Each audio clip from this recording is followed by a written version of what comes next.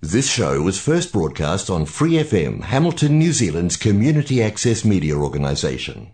For more information on our lineup of shows and the role we play in the media, visit freefm.org.nz. It's my pleasure to introduce Dr. Andrea Graves to you. She is a multi-talented woman. She's a scientist, she's a writer. You might have seen her work in The Listener. She writes particularly around science and business, health and the environment. And Andrea is one of these people who's got a knack of making complex material easy to understand. And she's also an environmental activist, I think, advocate maybe, but activist as well, with a lot of work done with the Riverlea Environment Society. So she protects bats and she's protected us from bitumen. So Andrea's just an all-round good egg. And so speaking of which, Andrea, you've just released your first book, which all about keeping chickens. So hi to my welcome to the Free Breakfast. Kia ora, Kate. Thanks very much for having me. Oh, look, it's a great pleasure to have you. And I wanted to do that little intro because you've done a lot of things in the last little while. I mean, I think you were one of the founding members of the Riverlea Environment Society, and yes, I was galvanised by some activity that was going to cause an impact to our environment. But your focus for the last little while has been on chickens, but it's been a life of sort of interest in chickens, and I wanted you to talk to us a little bit about how you got started. So the book's just been released and we'll talk about that in a minute, but how did you get interested in chickens? What led you to that? Well, it wasn't in fact a whole life of chickens. I didn't grow up with them. I wasn't familiar with them at all, but I was studying animal behaviour at university, and I ended up doing my PhD with a woman who did experiments on chickens from an animal welfare point of view. And so I ended up working with them for 3 years, mostly in a kind of lab setting, although it wasn't as nasty as lab sounds. It was just a large room, I guess, with some pens of chickens, and also I ended up on some commercial chicken farms a few times. And so then I just kind of was forced to spend quite a lot of time with these birds, not against my will at all, and just became really interested in them at that point. Finished the PhD, ended up eventually with a house and a family and a tiny bit of pocket-sized land in town. I thought, I really, really want to get some. And like everyone else, had to start completely from scratch in terms of building a coop and where we were going to put them and how many should we get and what kind. And realised I had a little bit of background from my PhD on exactly what chickens wanted. So put that stuff into practice and have been doing so ever since. Also refining it to make it as practical as possible for Kiwi backyards. So you talk about having just an average size, suburban section. And so I guess how much space, what do chickens need, and how have you been sort of testing that, and what are some of the discoveries that you've made about how you can keep your chickens happy in a, in just an average size section? Well, I had known that there are a few things, kind of deep urges within chickens that domestication has not removed from them, and because these birds descended from jungle fowl in Southeast Asia, and there's still jungle fowl in Southeast Asia. They live on the edges of jungles, the edges of clearings, that kind of thing, and that's pretty much everything. Well, you don't take everything that something has in its natural environment as being essential, but that's what the research is about it, in terms of providing for them what they really need in order to give them good welfare. So I grabbed the things that they have been shown to want, which is a whole lot of kind of leaf littery stuff to search through underfoot, perch, nest box to a private little place to lay their eggs, this kind of thing. So yeah, just trying to set up a little bit of jungle edge in the backyard, which doesn't have to be anything more than, a fijo, a tree and a pittosporum, or a flax bush. So a bit of shade, a bit of sun. And I guess one thing I've really learned is that it's quite hard. Chickens are quite they devastate the ground, actually. They can just leave everything like a dust bowl, and then, of course, it's not what they want. They don't just want hard ground that turns to mud in winter. So to have at least a small area that you're just chucking stuff in, your weeds, the leaves you sweep up, that kind of thing, with a little bit of edge around it to hold everything together, so that the little microbes, the decomposing insects, build up in this stuff, and they turn it over and they search for it. So it just gives them a huge kind of hobby. That's what they do all day. They just want to search for stuff. That's just what chickens do. And if they haven't got that, that's bad. So this is just this urge that, because I read somewhere that they've been around about 4,000 years, and so this urge to just sort of scratch and forage is still there. It's still there. I mean, they've been with humans at least that long. I mean, of course, it was kind of a gradual taking of them from the jungle, and they'd be scratching around the villages to start with, and then people would have started fencing them off. But and as a species, that they would have been around for a lot longer than that. But yes, well, if you think about a chicken or a jungle fowl finding its food in the jungle, that's how they do it, of course. They search through things for little, I mean, they're omnivores, so they'll be looking for little spiders and insects and greeblies and cockroaches and snails and seeds, things like that. And that's how they had to find their food. So, of course, it makes sense that is an instinct that is not going to be got rid of. You know, they can just be given a feeder full of pellets, and it's totally easy for them to get, and they'll have a full belly whenever they want it. But that doesn't satisfy the real urge, which is to search for food.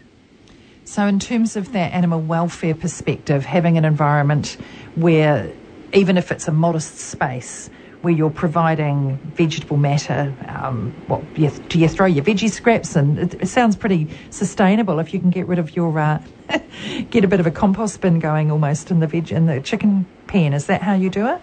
Yeah. I just have a few bits of few logs around the edge to hold everything together, because otherwise they'll spread everything out. And it won't do that kind of breeding up of good stuff that happens when a pile of vegetation stays together. Yes, I don't really throw many vegetable scraps in there, actually, just because of the problem with rats and mice. So I keep it to leaves and weeds and sweepings. Yeah. And your chickens, like, if people sort of maybe think that chickens have to be free range in order to have an environment that has got high animal welfare values, but what's your take on that? Well, I think that they would like it to be that way, indeed, but at the same time, we do have to draw the line somewhere and make it so that we can kind of handle having them come around, because as I know you've experienced, Kate, they do tend to get a little bit bold and poo in places you don't want, like the doormat and the deck. And so I am a strong believer in a fence to hold them in. And I know with chickens, it's easy to put our human ideals on it that more space is better. But in fact, that's not necessarily the case for all animals. Not that I'm into them being tightly confined the way they often are in farms, but a really enriched small space should be absolutely fine for them. A few logs lying around in like a fenced run with a few logs that they can kind of sit on, and they dig holes next to them, and every now and then you just roll the log over a bit. And you know what gathers under logs. This is totally delectable for chickens. So there are definitely ways like that to enrich a small space. So in the book, and it's been published by Potten and Burton, and it's just come out, it's called What Your Chickens Want You to Know. It's a beautiful looking book with a gorgeous plump looking chicken on the front. What prompted you to do that book, and has it come? I know you've had a couple of initiatives with the blog and with the Facebook page. You know, did it come from that, and what sort of prompted you to actually pull together all of this research from your PhD, I guess, and then your practice over the last little while as a chicken owner? Well, I guess when I started out planning the setup for when we got them, I realised that I had access to quite a lot of knowledge that most people don't, in terms of, for example, how chunky should the perch be? Should the perch, for example, should always be higher than the nest box because they will want to sleep in the highest place, and you don't want them sleeping in the nest box because then they're pooing in the nest box. You get dirty eggs. Just lots of little things like that. I thought, if I know all this stuff, and it's been really, really helpful for me, I'm sure that it would help other people as well. And it was so long ago, I think it's about 10 years ago, Kate, that I started the book, and I actually can't remember what came first, thinking about the book or doing the blog. Did the blog for a while. It kind of turned more into a Facebook page. I'm afraid I don't blog very often anymore, so that's called Keeping Chickens NZ. And there were so many people following it, even though I was not very studious about updating it very often. I realised there were a lot of chicken keepers out there, a lot of people who really love chickens. And so I kept working on this book. Every now and then I'd give up, and then I'd have some kind of experience of going to some place and thinking, oh gosh, I'm sure that, their chickens would be so much better off with the kind of information I thought I could offer. So, that kind of motivated me to keep going and put the book together. And although I have drawn on a lot of research, I've tried really hard, and I think I've succeeded in making it incredibly practical for New Zealanders at home in their backyards. I'd also noticed repeatedly that either there was a lot of emphasis in other books about all the sicknesses these chickens could get. I've had very little experience with that because I think I've kind of cracked it on how to keep them healthy as much as anyone feasibly can. The odd thing goes wrong, of course. On emphasis on keeping them healthy. And I also wanted an emphasis on New Zealand because overseas there's a whole lot of different stuff that people need to take into account, like foxes and snakes and freezing weather that requires the water to be heated, otherwise they've got nothing to drink, which may happen in the bottom of the South Island. I can't speak to that. But in general, I thought there was a whole lot of space for a really Kiwi-focused book. I think it sounds like a really, really invitational book for people that either have chickens already or are thinking of getting them. And as you say, focusing on positive elements, but also too, I guess, maybe some evidence in there that setting up your chickens this way and thinking about their welfare and the sorts of behaviours potentially has had an impact on them having fewer issues with disease or with illness, which is, what everybody would want, I think. Oh, absolutely. So what are the benefits if somebody's listening and they've just got an average backyard and they're thinking about chickens, but, they think probably it's all too hard or it's really expensive? I've read that you say that keeping chickens is easy and fun. So pitch to us why we should get them. What are the advantages that you've found over the last 10 years or so being an owner of some very much loved chickens? Well, they are so delightful and interesting. It feels like a backyard would be boring without them to me now. One of the benefits is I've become so used to it that I wasn't even noticing it anymore. There was a cameraman around a couple of weeks ago to film me I was on the telly, and he just couldn't get over how delightful their noises are. And he just said, oh my goodness, I just want chickens now. Those noises are just so soothing. And they are. They are. So it's very good for the soul.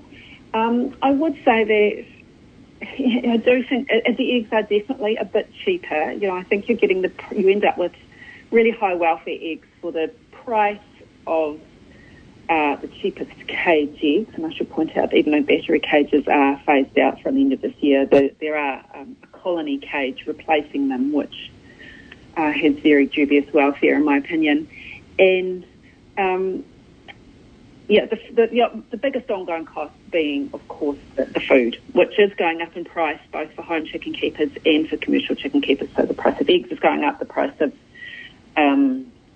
chicken meat is going up, and the price of just reflecting the cost of the food because it's grain and there's shipping problems and all this international stuff. So, but I don't want people ever to get chickens because they think that it's, they're going to get cheap eggs, because you do have to be committed to them. So when you go away, you have to think about who's going to come and collect the eggs and check they haven't run out of water and that kind of thing. It's usually no problem at all because there's usually someone who's keen to collect eggs because it is really fun. Yeah. So it is magnificent having your own home eggs.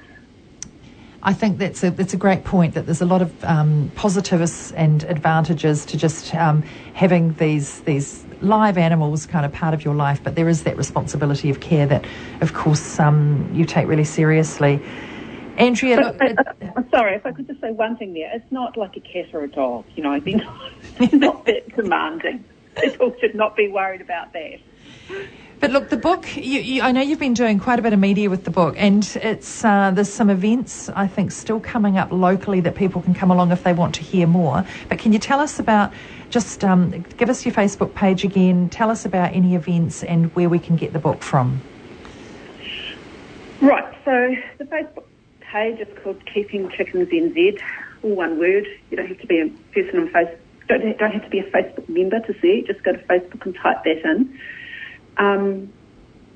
The events are on Wednesday, 16th, next week, 5:15, Go Eco in Frankton. It's the official book launch, so I'll be chatting there, happy to take questions. And the following night, Poppy's Bookshop in Central City is having an event from 5:30, so I'll be signing books and answering chicken questions at both those places. Potten and Burton is the publisher. So, obviously, Go Eco and Poppies will be stocking the book, but the Potten and Burton website also has the book, and as do all the major chains and most of the independent bookshops in New Zealand. So it shouldn't be too hard to get hold of. Fantastic. Look, thanks so much. $30, we should say, of $29.99 is the price. There you go. Well, it's a beautiful book. I've had a little glimpse of it, and full of gorgeous photos that are very relatable, and just a hugely encouraging book and incredibly informative. So, hey, thanks so much for joining us this morning, Andrea. Really appreciate your time. It's been wonderful. Thanks, Kate. Thank you. That's Dr. Andrea Graves there with her new book, which is called What Your Chickens Want You to Know. For more episodes, use the accessmedia.nz app for iOS and Android devices, or subscribe to this podcast via Spotify, iHeartRadio, or Apple Podcasts. This Free FM podcast was brought to you with support from New Zealand On Air.